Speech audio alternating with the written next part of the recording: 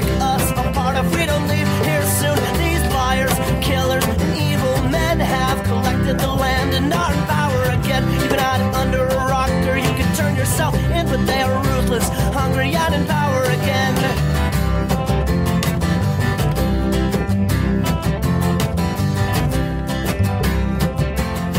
Hello, gamers, and welcome to Henry Kissinger Is Pokemon Going to Die? Not a Threat. Just a fact. My name is Matt, a.k.a. Regice Philbin. My name's Sarah, and a.k.a. Big Structural Bailey. Big Structural Bailey. Or a Big Structural Bailey. Yeah.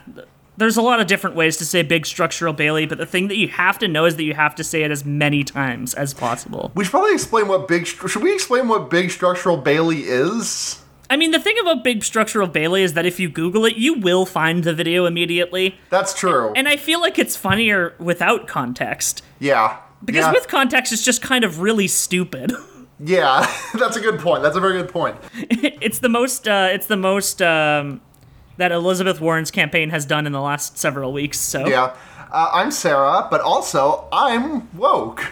You are woke, officially, boomer accredited. Boomer accredited woke. A 60-something-year-old coworker of mine, walked out to me today when I was just, walking down the hall to the water cooler or what the fuck ever, and she just, kind of giggled and was like, "You're woke, Sarah." And I'm like, I was just my brain just took a couple of minutes to process. I just kind of, stopped, you could, if my pupils were replaced by the Apple loading The Apple wheel. Rainbow Wheel? Yeah. And then I'm like, "I'm what?" And she said, "You're woke. I just learned that word now." So thank you very much, unnamed boomer at my office. I'm so glad that you are now woke. Yeah, you definitely weren't woke before, but now you are definitely woke. I've been going for that certification. It's been taking me a lot of time. I'm going to those evening classes, But yeah, see, in really Canada, you're just declared woke at birth. It's really finally paid off. We have just a lot more humane wokeness system here, in that they will just allow you to be declared woke at birth. Assigned woke at birth. So, Matt, I hear that my favorite developer of JRPGs with fun pocket monsters, Pokemon creatures, rather, I forgot the nomenclature. Yeah. Has lied. Is this true? Probably. Thing. Okay, and then just the feed cuts, and there's just a big stamp that appears on someone's feed. Confirmed. The thing is, Game Freak has to put out a Pokemon game more or less every year. They have 33% control of the Pokemon company.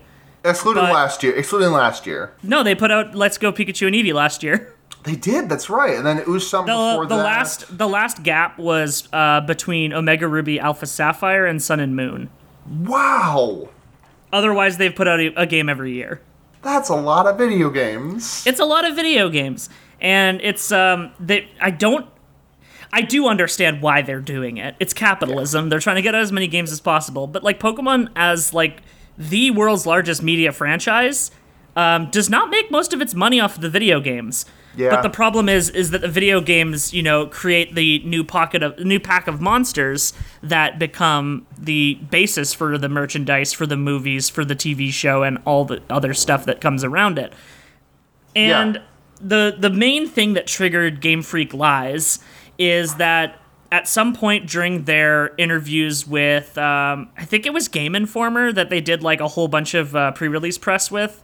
One of those sites. One of those. And they said something about having to redo models. And then people who were data mining the games found that the models are the exact same and have the exact same number of polygons. And it comes to basically if that was exactly what they said, then why bother lying about it?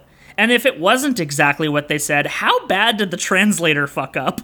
Yeah. Because I feel like there's an equal chance that it could be a translation error. Yeah. And so, people are micro looking at every single possible texture pop issue in all footage and looking at animations that they deem as bad animations and just talking about all these different little cuts that Yeah, have been I'm made sure to the games. if you've been on Twitter, I'm sure you've probably seen that one video of someone just running through the first wild area and just like zooming in on a shadow loading kind of odd and like zooming in on someone in the far distance popping into view. Yeah, and what I think this fundamentally gets down to is misunderstanding what the problem is. And the big thing that's the problem here is, one, communication. No, the big thing that's the problem here is that everyone is, all the gamers are fucking pissed as hell about Dexit or what the hell ever. And Can I just say that Dexit is stupider than Brexit, and I didn't think that was possible. Exactly. I agree. I mostly agree. Yeah. I mean, okay, but I'm talking on a sheer base level and not its potential You know effects. that I condemn National Dex Truthers and Dexit and whatever the fuck people, but Gibble. Gibble isn't there. Yeah, I know. Okay, that's what you were gonna say. You're right. Okay, I do miss Gibble. I will miss Gibble. Yeah, I mean, he died on the cross for his brother Garchomp's sins. Yeah, absolutely. But no, okay. What it comes to Absolutely. Yeah, Absol. Rest in piss, you piece of shit. But what I was just saying is that like none of this feels like actual like. This just feels like people finding ways to punch a Game Freak that is not because they can't complain about Pokemon forever, or they can't complain about certain Pokemon being gone forever. Yeah, because they absolutely won't be. But what I think is that the fundamental issue is the developers at Game Freak, who are not the administration at Game Freak, are clearly overworked to a point of ridiculousness. Like, the fact that they have to put out these games every single year and they're not allowed to delay them for marketing reasons. Like, a Pokemon game has never been delayed. I should make that as a point. It has never been... They've never delayed a Pokemon game. They have always come out within the exact window that they're expected. Damn. And the fact that there are so fucking many Pokemon 1 and games 2 is, like, definitely a part of the increasing scale of the whole thing. The other thing is that their communication just isn't really good. No. I don't know what the deal with their communications department is. Matt, do you know what the deal with their communications department is? The deal with the communications department is that it is a subsidiary of that of Nintendo's communication department. They're worse than Nintendo's. Yeah, I don't know how that's possible. They just, like, there's a thing that people are really mad about where, like, 150 odd moves were cut from the game. Who gives a shit? Imagine. Okay, but, like, the thing is, they didn't say anything about this. That seems like the kind of thing you want to be upfront about. Because if people discover it on their own, they're going to be confused and not understand why you did it. And it's very clear why they did it. They're trying to, like, change the competitive environment of the game around a bit. But, like, just say that. Yeah, no, definitely. So, I don't want to go on this for too long, because I very much do have a Pokemon podcast that is very much going to be recording an episode tomorrow. Listen to the Pokemon Roundtable that's coming out. When is that episode going up, Matt, give or take? I'm recording it tomorrow, and I intend to post it tomorrow. I am not editing it at all. Get that shit out before the watershed breaks. Pretty much. So that's Matt's turn in the Gamer Corner, but Mom said it's my turn to play Xbox, by which I mean Magic the Gathering, the card game. Yeah, very comparable items. These are pretty small stories, but I kind of wanted to lump them with the Gamer Corner stuff, so we can just put this in the corner and then move on. But so there were two stories this week. One was that at and I believe it was an invitational, a tournament of some variety. Professional player Autumn Burchett, who had previously won the Mythic Invitational back in February, the first trans person to do so. It was the first Mythic Invitational, quote unquote, but that was just basically a rebranding of a thing that had previously happened. I digress. Autumn Burchett fucking rules. They're incredible. They are. I cried when they won. They posted a picture to their Twitter that showed two lands from Magic. Art done by Therese Nielsen, and written over them were the words "trans rights are human rights" and the words "no turfs on Gruul turf." Gruul is a Magic the Gathering lore. Fuck yeah. So the specific pointed reason for this that I pointed out, it was art by Therese Nielsen, is because Therese Nielsen is kind of a fucker. One of those, like, I don't even know what one of those really is. I mean, just like I'm talking like among Therese Nielsen's following pages includes like Alex Jones, Jack Posobiec, like good normal. Mike Cernovich, like all those extremely normal people. And I have not seen anything explicitly from Therese Nielsen about whether or not about her opinions on trans people. I saw her say one time that she is a big supporter, thumbs up, but I don't trust that opinion as far as I can throw it, or I don't trust that statement very far. So Autumn writes this on their cards, Autumn being trans themselves. And this is not a judge thing because the judges are sort of separate from the Wizards of the Coast in something that I won't go into. I think we have before.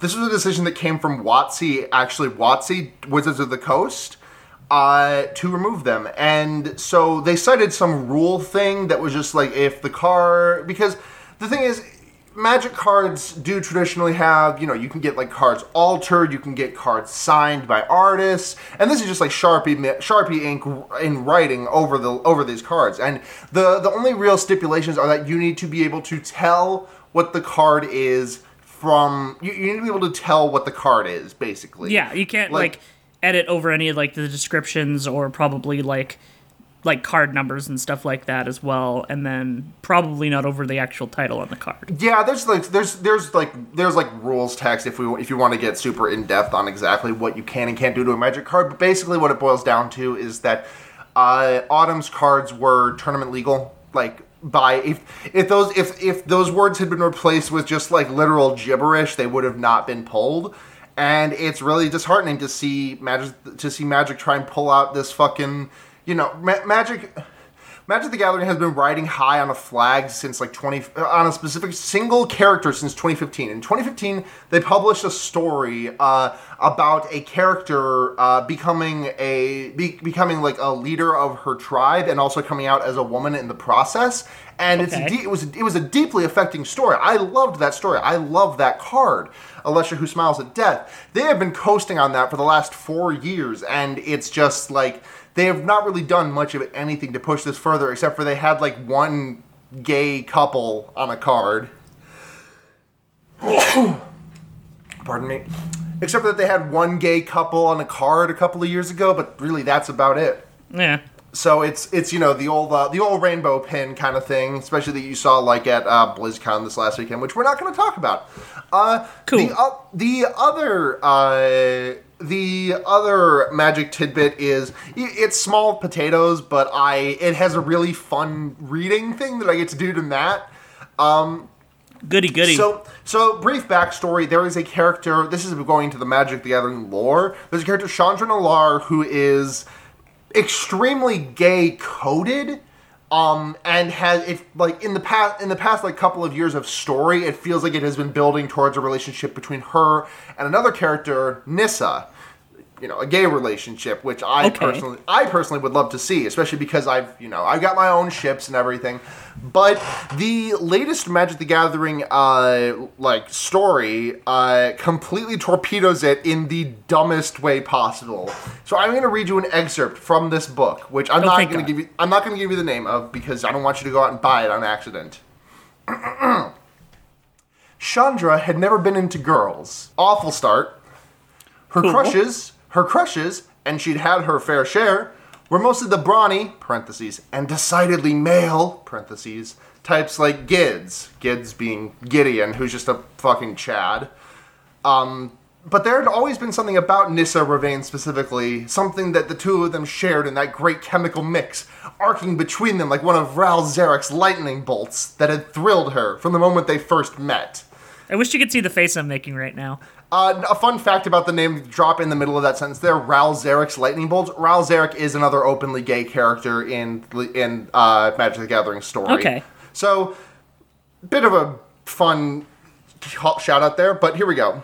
Now everything's different. It was over before it had even had a chance to begin. Maybe they had missed their moment. A time when if Chandra had demonstrated more courage or more self-possession, she might have told Nissa how she felt. A time when Nissa had acknowledged even the slightest hint of interest or self-knowledge. They might have found their way to each other. Seems bad. Yeah, that's the paragraph. I think that really bothers me about this is that this character is... Magic the Gathering, all the 5 colors have a certain thing associated with them, and red is the most, like... It is just, like, concentrated emotion and, like, just fucking no filter on that emotion. So, and Chandra is a red character, so her... This saying that she did not have courage or self-possession is fucking ridiculous. It just doesn't fit, like, the lore. Not whatsoever. There's also a very funny thing that I'm looking for in the replies. Hold on, let me find there's another really good snippet that I just really like to think about. Okay, this one's not like this is not like offensive or anything. It's just kind of funny and I like to think about it.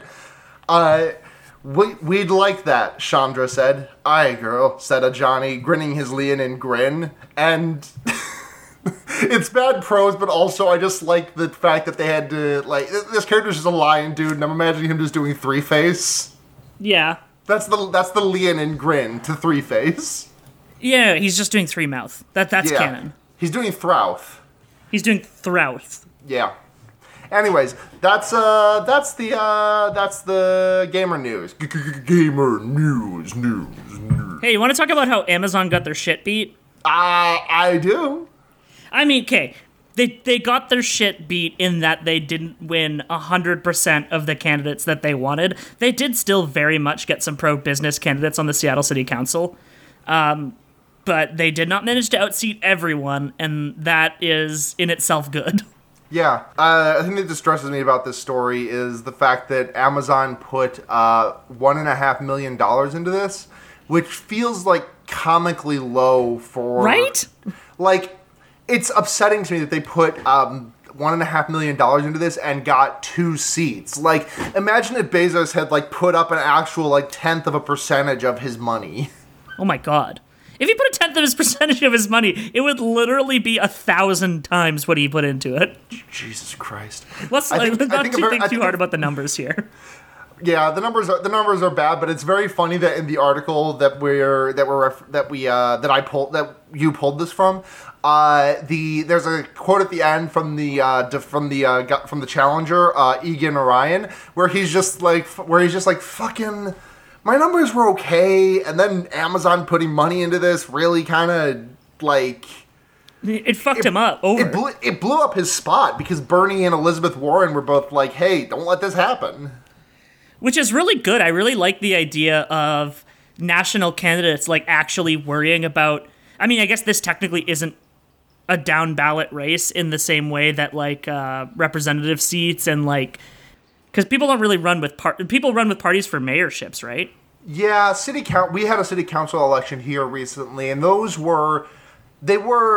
ascribed to parties, but it's not as down party lines as you would expect. For example, the Republican quote unquote candidate in Rochester was pushing for things like a police accountability board, better transit, a lot of like. I guess it kind of depends on how the Overton window is in your local area, but.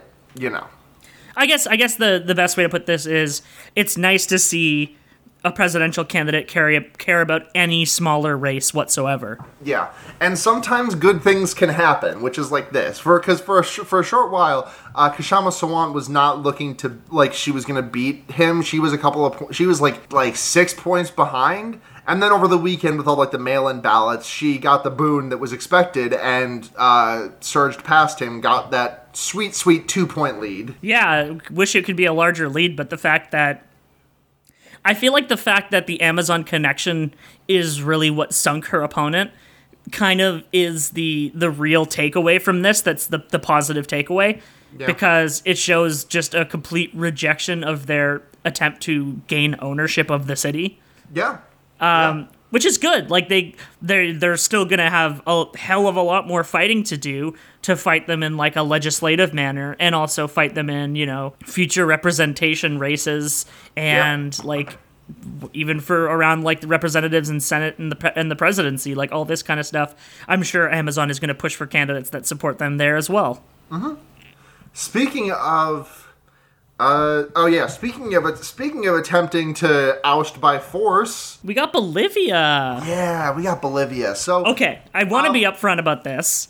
Yeah, we are more or less mostly a ding dong podcast. Yes. I do like to keep people informed about things on a larger scale that they might miss from other sources of news, but you're not going to get like the in-depth coverage that you're going to get from a larger news source. And Yes. note that I did say larger news source and not mainstream news source, because they are being absolute dog shit about covering this one. Yeah, I mean they were being absolute dog shit at covering the entire like the entire global South, not even just South America. Like what has there been just out of South America this year? What has there like was Bolsonaro this year or was that late last year? Bolsonaro was elected. Was it 2 years ago? Oh no, it was last year. Okay, so it was late last year. Were those Chilean protests over? Was the Chilean protest about the fuel tax and the increase in transit prices? But yeah, there's been stuff in there was stuff in Brazil, Chile, Ecuador, I think, Venezuela, obviously. And now we've got some stuff down in Bolivia. Oh, I was right. It was in Santiago. Oh, nice. Good job, man. Cool. So for Chile it was transit increases and I think also a fuel surcharge.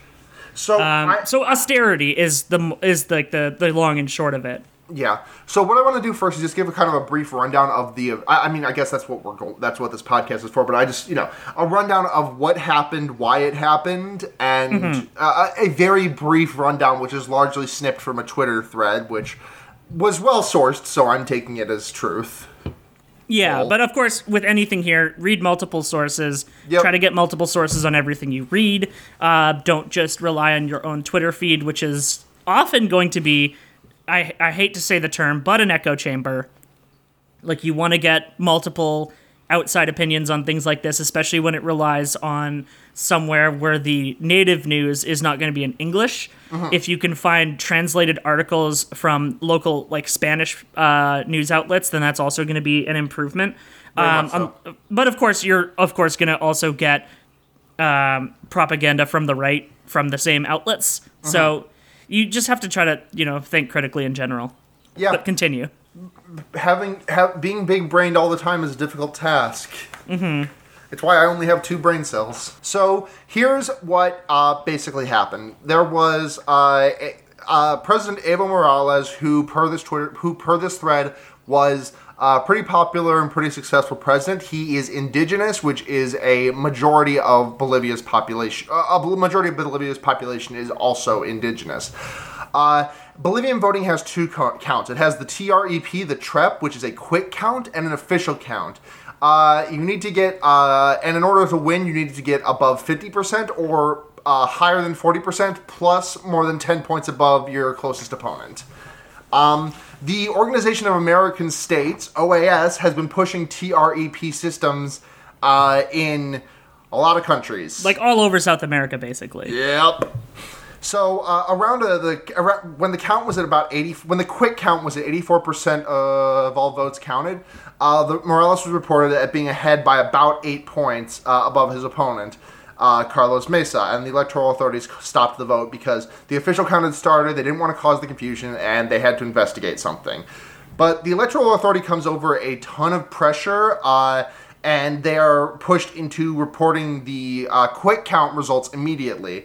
And at 95.5% of the vote sheets counted, Morales is now a good 10 points over his opponent instead of the 8 that had earlier reported. The OAS, the Organization of American States, releases a statement saying Morales' 2-point jump was impossible, and so that's bad. And this is the key point here being that the support for Morales is primarily rural. Yes. Because, that's reporting. where a lot of the poorer people are. Yep, and that's later reporting. So it makes logically it makes perfect sense that his numbers would jump later. In going from 84% to 95% of the vote, it makes sense that he would have a jump like that. And importantly, this puts him this is just the quick count. Again, this is not the official count. Quick count is not legal. This is just something for the sake of reporting, I guess. I don't really know. I know what it does, but I don't understand how it helps, I guess. Yeah, no, it really just seems like a way to insert polls into, like, the actual election itself, so people have an idea of how it's going, rather than just, like, doing a full count. Like, it really just seems like it's designed as something to be taken as like proof of fraud if business interests don't like the election. Like it really just seems like a system that's inviting confusion. Yeah. Morales won the official count and then said, "Hey, okay, you know what? No one's happy. Let's just start from scratch. Let's do this all again." That was at OAS recommendation, by the way, because the OAS originally called for a new election as well, and he was complying with them 100%. Yep. Carlos Mesa, his opponent, has not.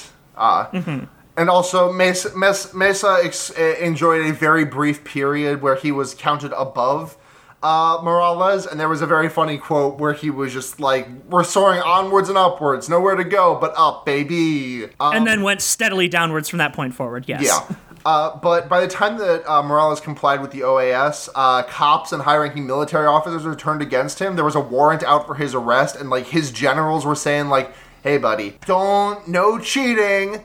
You did a bad thing, Mr. Morales." And like, hey, let's like make a point here. Someone who intends to run an autocracy and then doesn't ensure the complete loyalty of cops and the military. Raising some questions here. Yeah, makes you think. But anyways, warrants out for his arrest. A coup is entirely underway, and Morales has accepted asylum in Mexico as in the recent days. And as recently as yesterday, Morales, as well as the governments of Mexico, Cuba, Nicaragua, and the part of the Venezuelan government is still in dispute over who is the president, but the Nicolas Maduro side is there. All those people are calling it a coup. Wait, you're saying Juan Guaido doesn't say it's a coup? No, surprisingly. Wow, isn't that funny, huh? Yeah, weird. One of the people involved in the coup, Senator Janine Áñez Chavez, declared herself president yesterday. She just kind of said, "I am president," and there weren't people were kind of like busy dealing with like the coup, and so no one was there to say like, "Hey, no," and per the official laws, like her declaring herself like president in absence of the affirming vote is she's not officially president, but she's still like calling herself that. Yeah, and this woman it's within their charter for her to do that, which is sure, why not? Yep, this woman has a really disgusting history on Twitter and elsewhere of being like extremely racist, extremely anti-indigenous people. And of course, just being like a straight up Christian fascist. Yeah. Like brought a Bible into the and was just like, this Bible will not leave this building. We will follow Christian law here. And you saw what they did. You saw what they did with the Bible, though, right? Not, I can't recall off the top. What they did with the Bible is that they laid out a flag of the indigenous folks of Bolivia and put the Bible over it. Oh, cool! That's good. Yeah. You love it. And yeah, so I'm just waiting for all the fucking lib takes about her being like a female leader, despite the fact that she's like, white, hates indigenous people, and is like explicitly going for like a Christian theocracy. Yep. It's really bad. I hear the girls weaken. The girls are indeed weakening because they heard me say girl power and they thought I was talking to them. To be fair, they have significant girl power. Now, question for you. Were Stephanie's guinea pigs exercising girl power when they took a dump in her... I don't know. I'm trying to make an Eric Andre joke here. Yeah, no, I heard what you were going for. The girls haven't committed any war crimes. I don't want to accuse No, they haven't. They haven't sent paramilitary squads into Northern Ireland, which is the other half of that joke. Thank you. Thank you. Yeah, no, it's really frustrating, and like there are plenty of legitimate criticisms of Morales' government.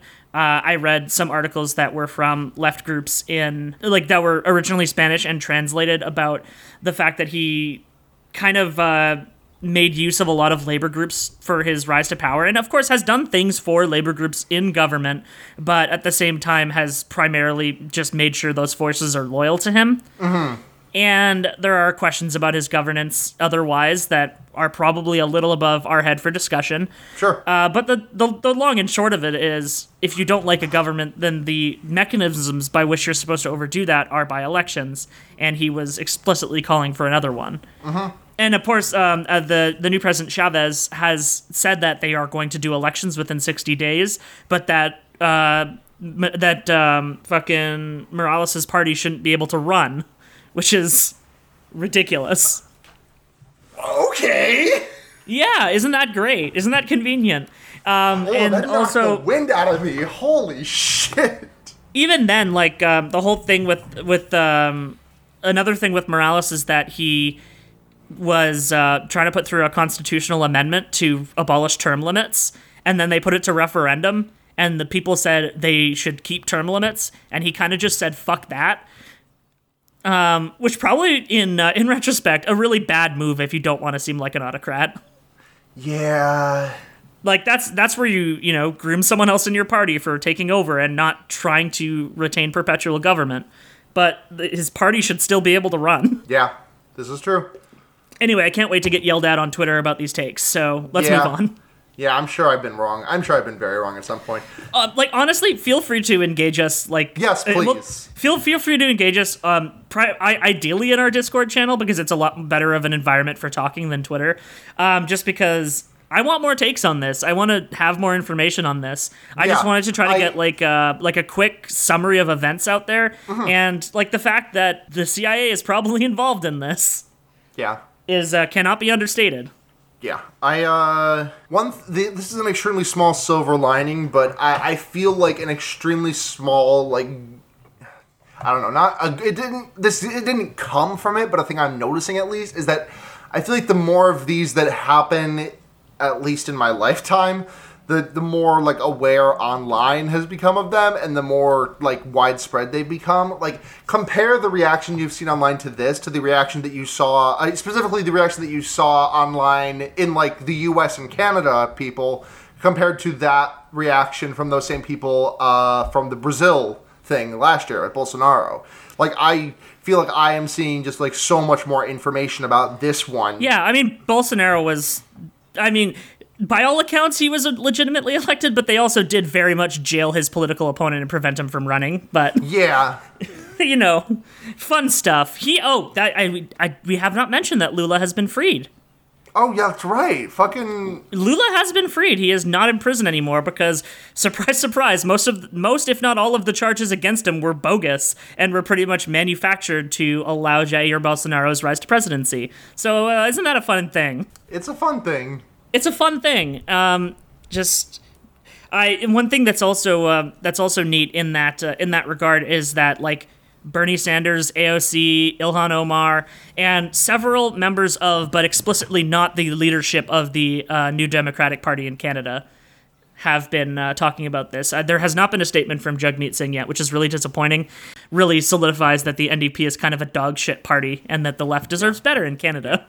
Oh, jumping back to Bolivia real quick, did you see that thing that some audio logs have surfaced that, like, link Marco Rubio to the coup in Bolivia? Yeah, Marco Rubio and Ted Cruz. And how exactly were they caught? I don't remember exactly what it was. The Radio Education Network of Bolivia leaked 16 audios involving opposition leaders who are calling for a coup d'etat against the government of President Evo Morales, a political action which would have been coordinated from the U.S. Embassy in the Andean country. And among those mentioned in the audios are U.S. Senators Marco Rubio, Bob Menendez, and Ted Cruz. So, I don't think they were not heard, but their names were mentioned. Yeah, which, like, those names all track for me. Especially Marco Rubio. So. He's, like, the regime change, like, he's the regime change minister of the Trump government. No, but we have to love Marco Rubio. He epically helped stop Blizzard and from Hearthstoning. I don't know what that means, but I'm sure I'll hate it if I do. You don't remember that thing from when Blizzard banned that Hearthstone player for his pro-Hong Kong sentiment, and then AOC and Marco Rubio both signed, like, a thing to Blizzard from the House of Representatives saying, hey, I do remember this now. I just tried to forget it because it was stupid. Yeah. I try to just take bad things and just remove them from my brain as quickly as possible. That's why I podcast. That's why we podcast. Yeah, so I'm mostly going to wait for that story to develop because the opposition in Bolivia has not even said anything about it. Because obviously that's not really a great look for them. So yeah, like we'll probably have updates on that in the future. But again, like we are not the best source for this. I say this about all news, really. Well, there's some news we're the best source for. The next thing is also not it because there's some very public impeachment hearings happening now.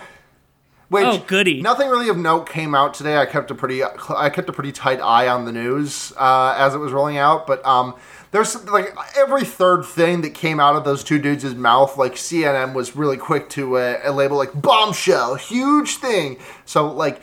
I'm going to check back on all that stuff in like a week and see how much of it is still being conversed and how much of it is we moved on to the next 15 bombshells.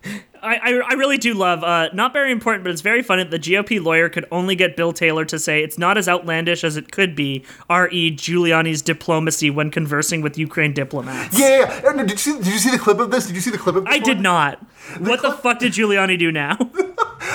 No, it was just like, it wasn't in response to anything in particular. This guy was just like, so would you say that Mr. Giuliani's conduct was you said it was outlandish. Would you say it was as outlandish as it could be? And then the guy, Bill Taylor, just kind of smirks as like, yeah, I guess it's not as outlandish as it could be. Good Christ. Which is like... I asked you how I break my arm, and I asked you, hey, how bad is my arm broken? And you say it's not as broken as it could be. Yeah, that's... Ugh. Everything is so fucking stupid, dude. It's not as fucking stupid as it could be. Isn't it, though? Dry smirk. I feel like it does get stupider every day, you're right. It really does. It somehow... It's like...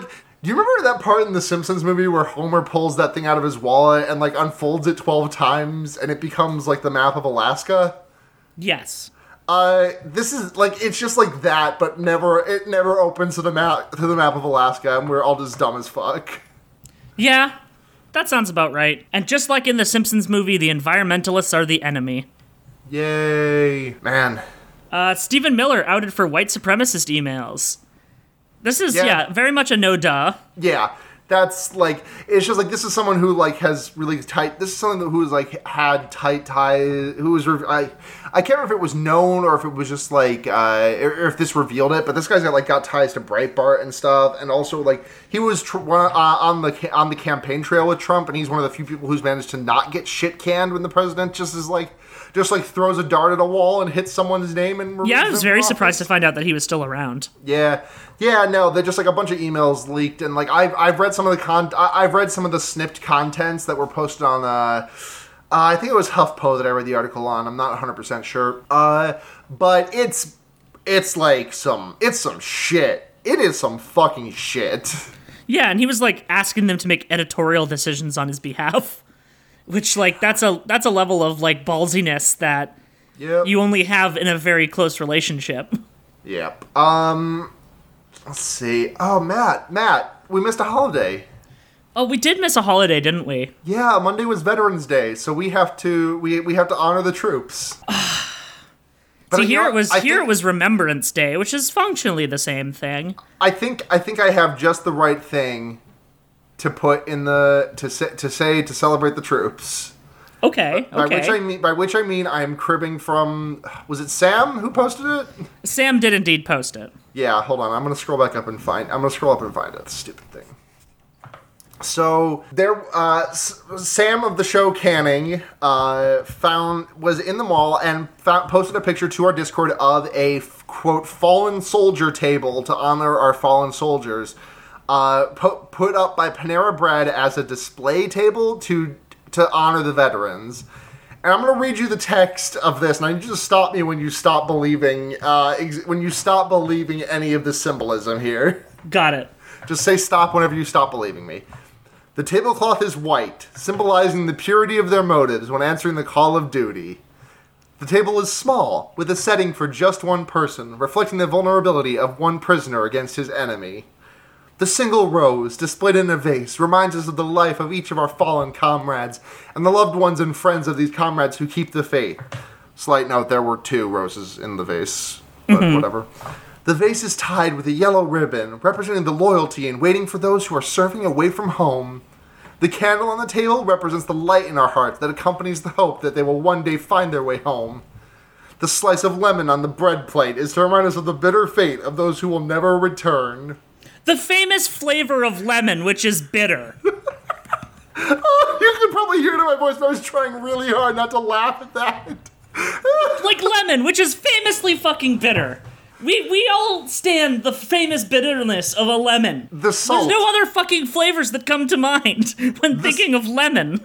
The salt represents tears shed for the soldier who is missed. The glass salt is represents the inverted. fucking tequila shot you take with the lemon wedge.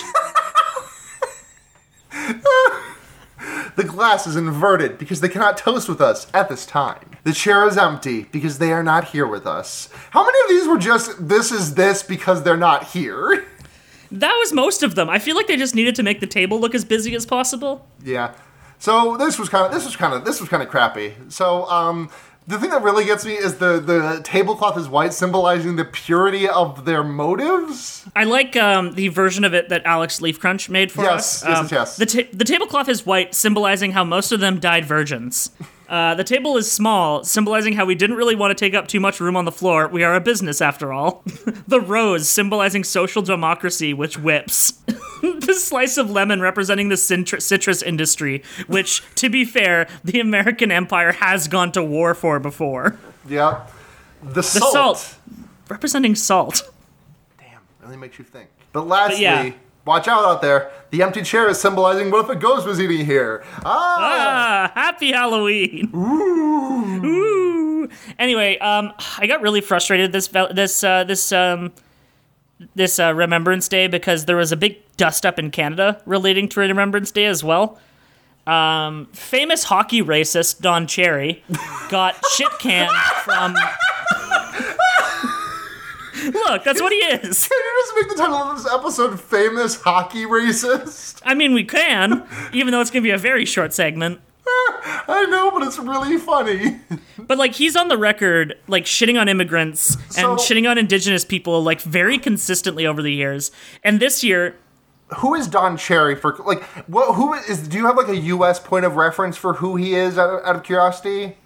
Okay, what he does is he is commentary. Him and Ron McLean do commentary between periods of hockey games. Okay, so he's Dan Marino. He's Dan Marino and all the other guys on Dan Marino's show. Yeah, basically. So he was... fused into one old fuck who's extremely racist. Like, so old. He's, like, 100 million years old. He used to play and also coach in the NHL. And his shtick is more or less that he... is like your loud racist uncle, except you have to see him multiple times a night instead of just like once a year. And he wears a different suit on every episode of the show and never reuses a suit. So this is him. This is the kind of person he is. I hate him. If you just told me that about him and then like wait. Listen to him talk for even a second, you'll hate him even more. Okay, hold on. Let me just pull up Don Cherry funny moments. I'll let you do that. I'm just gonna like kind of bloviate for a second. He is like a mainstay of hockey, and like I watched a lot of hockey growing up. I'm a fucking Canadian, and my parents love hockey, and we'll watch large games. We'll usually watch the playoffs. We'll usually watch Olympic hockey. The women's hockey team of Canada is better than the men's hockey team and are more fun to watch. And like he makes me not want to watch it. Like it sucks to see him so bad that we just plan your bathroom breaks around him. He's okay. I just watched the clip, and he seems like Vince McMahon fucked like a less successful right wing radio broadcaster. Like a Glenn Beck. If Vince McMahon and Glenn Beck had a love child, that would be Don Cherry. That, and he also looks more like Vince McMahon's otter fursona than Vince McMahon's otter fursona already looks. I don't like thinking about Vince McMahon's It's really bad. Persona. So the long short of it is that he was like, he prefaced his statement by saying, "You people who come here for our milk and honey and don't wear your poppies on Remembrance Day." So he's really big on the troops.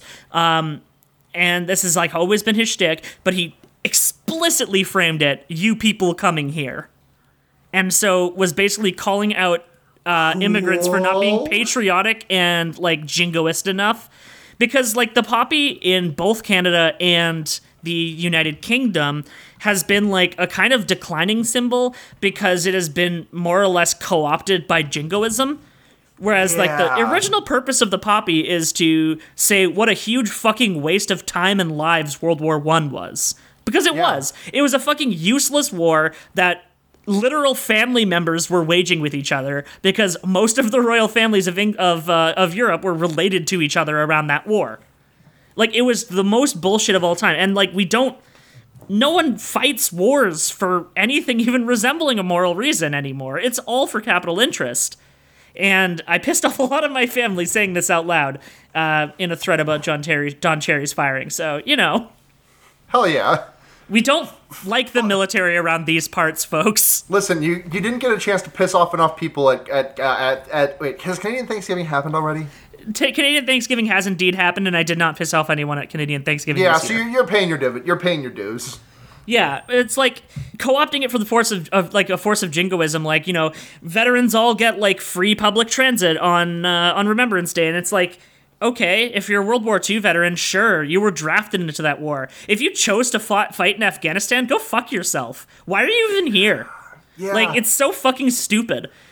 The war was on such flimsy pretenses, and it's bullshit that anyone that's voluntarily fighting in these wars of capital should be honored in any way, let alone in, like, several ways with an entire day dedicated to it.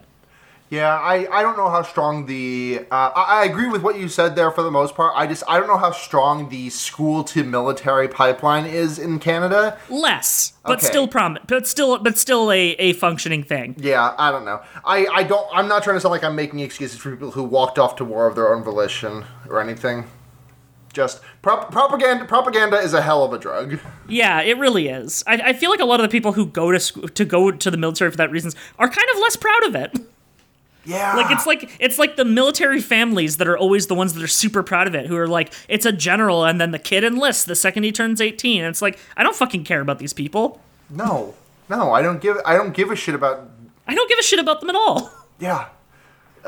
Feel free to yell about me on the Twitter about this one, because that is a place I am perfectly comfortable yelling about this. Okay, so green lives don't matter. How do you feel about blue lives?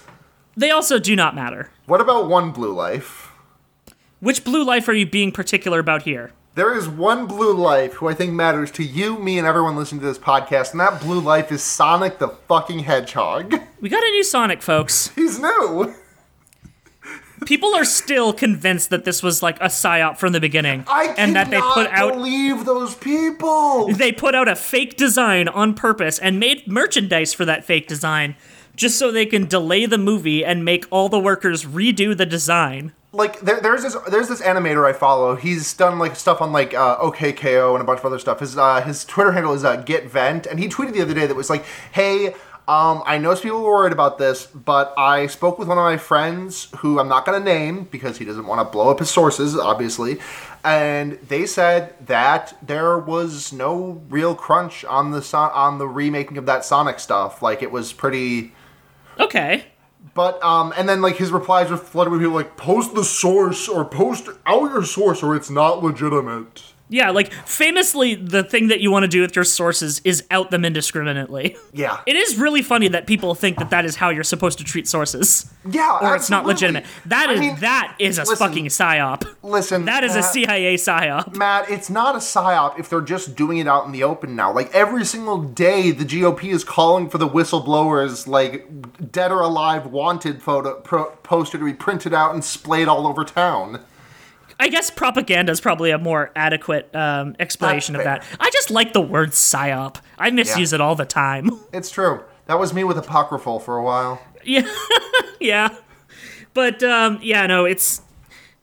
I'm glad that they weren't crunched to make this. It's stupid that they had to, because clearly the original design was just like, executives and focus testing and not understanding the source material, because I don't see how you could take a single look at Sonic fandom and think that design was a good idea. And it's not hard to look at Sonic fandom. They're fucking everywhere. I mean, you say that, but like... every other video game movie ever. Except for Detective Pikachu, which looks good as hell. Except for Detective Pikachu, yes, I agree. But the Pikachu is so fluffy. Man. He's so fluffy, Sarah. He is. I love him a lot. I love Detective Pikachu. He's a friend and he's a boy. He's a friend and boy. Yeah. I was going to say something else, but I don't remember what it was. It's not that important then. But yeah, I guess just shout out to the labor on that movie for... Yeah. Either shout out to the labor on the movie for managing to hold your position on, like, you know, not being crunched for the effects of this movie, because the release date didn't have to move again, which is really good for the studio. Right. But also, I would say, I guess, shout out to the studio if you didn't have to crunch to do this. Yeah, because definitely. Because I think a large problem, this comes up in the Game Freak stuff as well, is that crunch only happens as a failure of management. That's it. It's a failure of allocating resources. It's a failure of considering those resources when setting release dates. It's a failure to avoid moving release dates just to, you know, for some manner of investor gain. It's just a multiple levels failure on the point of management, and it's rarely, if ever, the fault of labor. The end of March is the most important time. It's just so, like, ugh. Like, you can tell how confident someone is in their release date. Like, if someone puts their games, if a large company puts their release date, like, in or around March, like, let's say before the end of March, like, if in March, why am I saying so many words to say the words in March? Yeah. If a company is scheduling their release for March, they have got it down pat that they're getting the release date, because if they miss that release date by a month, they are in the new fiscal year, and it looks like the fourth quarter of their last year fucking sucked shit and is not a worthwhile investment anymore. Yeah, exactly. And it's just so stupid to think about things that way, but that's capitalism, baby. Yep. It's why you have Doom Eternal and Animal Crossing coming out on the same day. That's going to be a big day for the Nintendo Switch. Yep. Those games were both pushed back as far as they possibly could without betraying either Bethesda or Nintendo's fiscal year. Mm-hmm. Womp womp. One more tiny shout out before we're closing out the show. It was, I believe, it was either Los Angeles or San Francisco, somewhere in California, painted a giant mural on a wall of Greta Thunberg. She loves it. Why would you do this? Like, Greta Thunberg has said explicitly that she doesn't want this movement to be about her. She wants it to be about effecting positive change, and you spend literal thousands of dollars on labor and paint to put up a mural of her face that is possibly one of the most unflattering murals I've ever seen in my life. Like, why would you do this? Is this one a psyop? Is this a psyop? This is not a useful use of your time or energy. Like, this is just fundamentally misunderstanding what the problem here is, especially if you used an aerosol-based paint anywhere on that mural. Yeah. You would have caused a complete negative environmental effect putting the mural up, regardless of whether or not it was aerosol. But if it was aerosol? Hello? Yep. Gamers? Okay, wait. Sorry, I know we said that's our last story, but I have one more story that I need, dude. Got it. Let's go. Let's do it. Let's run it. All right, hold on. So, Donald Trump Jr. has a new book out. Oh, goody. The Donald Trump Jr. book. Can you guess what it's called? What is it called, Matt? It's called Triggered. Wow, we should get this man a Netflix special immediately. He should get a Netflix special right away. The photo of him is so stupid because it's him holding up his book, yelling. He's wearing sunglasses, he's wearing a hat, and then over that hat, he's wearing a giant foam Make America Great Again hat. It is so stupid. Oh my god. Are you bringing this up because you have an excerpt to read? No, I don't. I'm not going to read any of that fucking vitriol. It's real fucking bad. Let me just tell you that much. But Trump Jr. went to University of California, specifically their Los Angeles campus, and this is a very liberal campus, but the MAGA heads were really mad that he was not doing a Q&A, that Trump Jr. was not doing a Q&A. And so they were, like, yelling about it and not letting him talk. And so, as a result, he walked out of his own book. He walked out of his own fucking thing. Oh, good. He walked out of his own book launch for a book called Triggered because he didn't like it. He didn't like his fans yelling at him. And it's particularly funny that it was his fans yelling at him because, like, leftist organizing to get, like, shitty right-wingers off of campus is a big thing that the right is consistently mad about. But I feel like they just didn't bother to show up at this because it's Donald Trump Jr. and it's just the low-hanging fruit. It's just going up to someone and kicking them. Yep. He's just the most useless fail son of all time. He is the prototypical, definitional fail son. Like, he is possibly just one of the most abject failures of a human being, most divorced man of all time. And yet, they just, like, they don't take this easy fruit because it's just too easy. Yeah. Anyways, you want to get into Lightbringers? Let's get into some Lightbringers. My Lightbringer this week is going to be, I watched the prequels for the first time. How'd you like them? They're good. I like them a whole hell of a lot. I think they definitely occupy, like, I still haven't seen Rogue One and Solo, but currently the prequels do occupy, like, the bottom 4 of my movies right now. Mm-hmm. My bottom 4 of my Star Wars, but, like, I mean, Episode 2 was probably the worst one, but it wasn't that bad, like, by a pretty wide... It wasn't by a wide margin that these are worse than the rest, in my opinion. Yeah. I think that they're really good. I think that they're really fun, and I think that a lot of the things that people yell at like, a lot of the things that people point out they just do not ascribe enough intelligence to the scriptwriters. Like, the line, only a Sith deals in absolutes, I feel like is pointed to as, like, actually... dummy, you're using absolute, like, as though, like, the scriptwriters didn't know exactly what that line was when they wrote it. Oh, yeah, absolutely. It's a clear foreshadowing moment. Yeah. The thing about the prequels that pisses off people the most is the stupidest part, which is the inclusion of midichlorians. Yeah. It's like, let's take all mysticism out of this because George Lucas became an epic atheist between the original trilogy and now. Yeah, and also, he doesn't have his then wife on the writer's room anymore to tell him no when his ideas are bad. I just don't give a shit about midichlorians. Like, I just don't, like, in my head, I'm just like, well, that's a cool it's thing. Like, it's very much a, that's dumb, and then you move on kind of moment. In my head, that's just, like, a thing that they told Qui-Gon Jinn and Anakin, like, as a joke to play a prank on him. God, that would be really funny if they actually actively, like, retconned that into the lore, that the whole thing was just, like, some ludicrous pseudoscience that turned out to just not be real at all. Yeah, that'd be pretty good. That would be really fucking good. But yeah, fucking the prequels. Watch all the Star Wars movies before the new one comes out. Watch them all on Disney Plus, which I will absolutely not be paying for. Did you see that they made a new cut of the Han and Greedo scene? They sure did, and they also released all of the original Simpsons episodes in a 16:9 crop that cuts visual gags out of the frame. Yep. Absolute dog shit. Don't spend money on this. Pirate all your media. Don't spend money on it. Okay, listen, hold on. You can use Disney Plus, but only if you have a free subscription for whatever reason. Or someone you know has it and you're using their password. Yeah, just fucking steal that shit. But even then, when you're done watching the thing you're doing, just cancel their subscription. Yeah, and then pirate everything you just watched. And then pirate everything. You know how we talked about Pokemon at the opening of this episode? Is your Lightbringer going to be Pokemon, potentially? It sure fucking is. There's a new Pokemon game coming out, and I'm fucking psyched.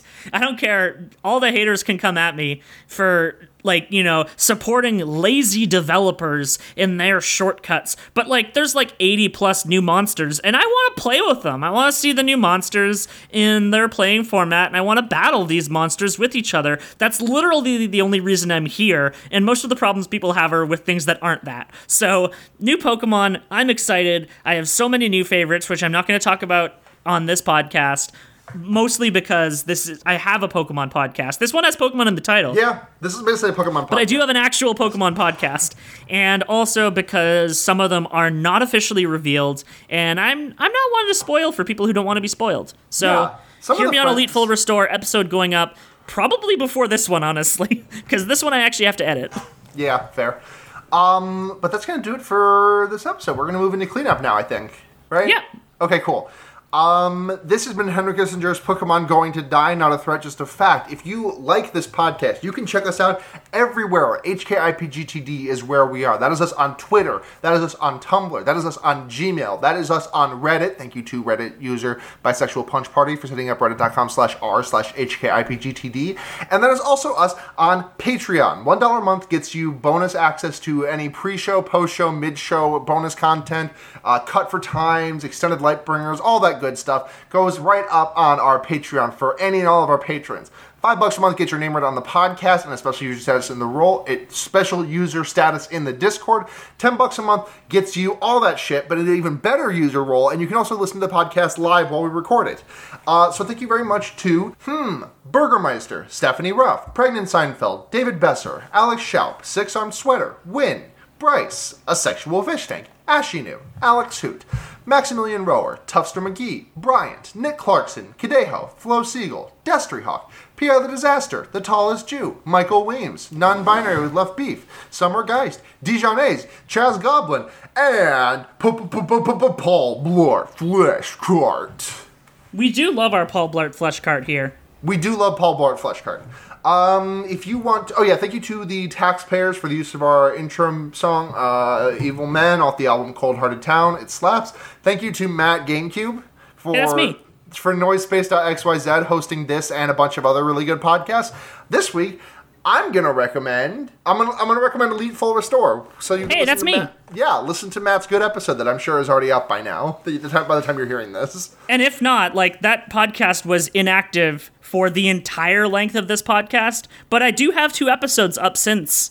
Hey. So there are two episodes, one with friend of the show John Machonsky from Video Game Choo Choo, and the second with Twitch, the creative director of Pokemon Uranium. Hell yeah. And I have some pretty cool guests lined up for some future ones as well. The roundtable is going to have a couple of friends of Noise Space as well, so definitely check that out. Yeah. Speaking of Noise Space podcasts, you can also check out some of the other ones I do, such as Fear Baiting, which is a horror movie podcast, and The Wonder Years, which is an Animorphs podcast I do with my friends Blair and Seda. If you want to find me individually, I'm on Twitter, SunhatZhenya, SunhatZhenya. I'm Matt. You can find me on Twitter at MattGCN. That's it. Don't look for me anywhere else. And as we always say, Memento Pokemori. Memento Pokemori.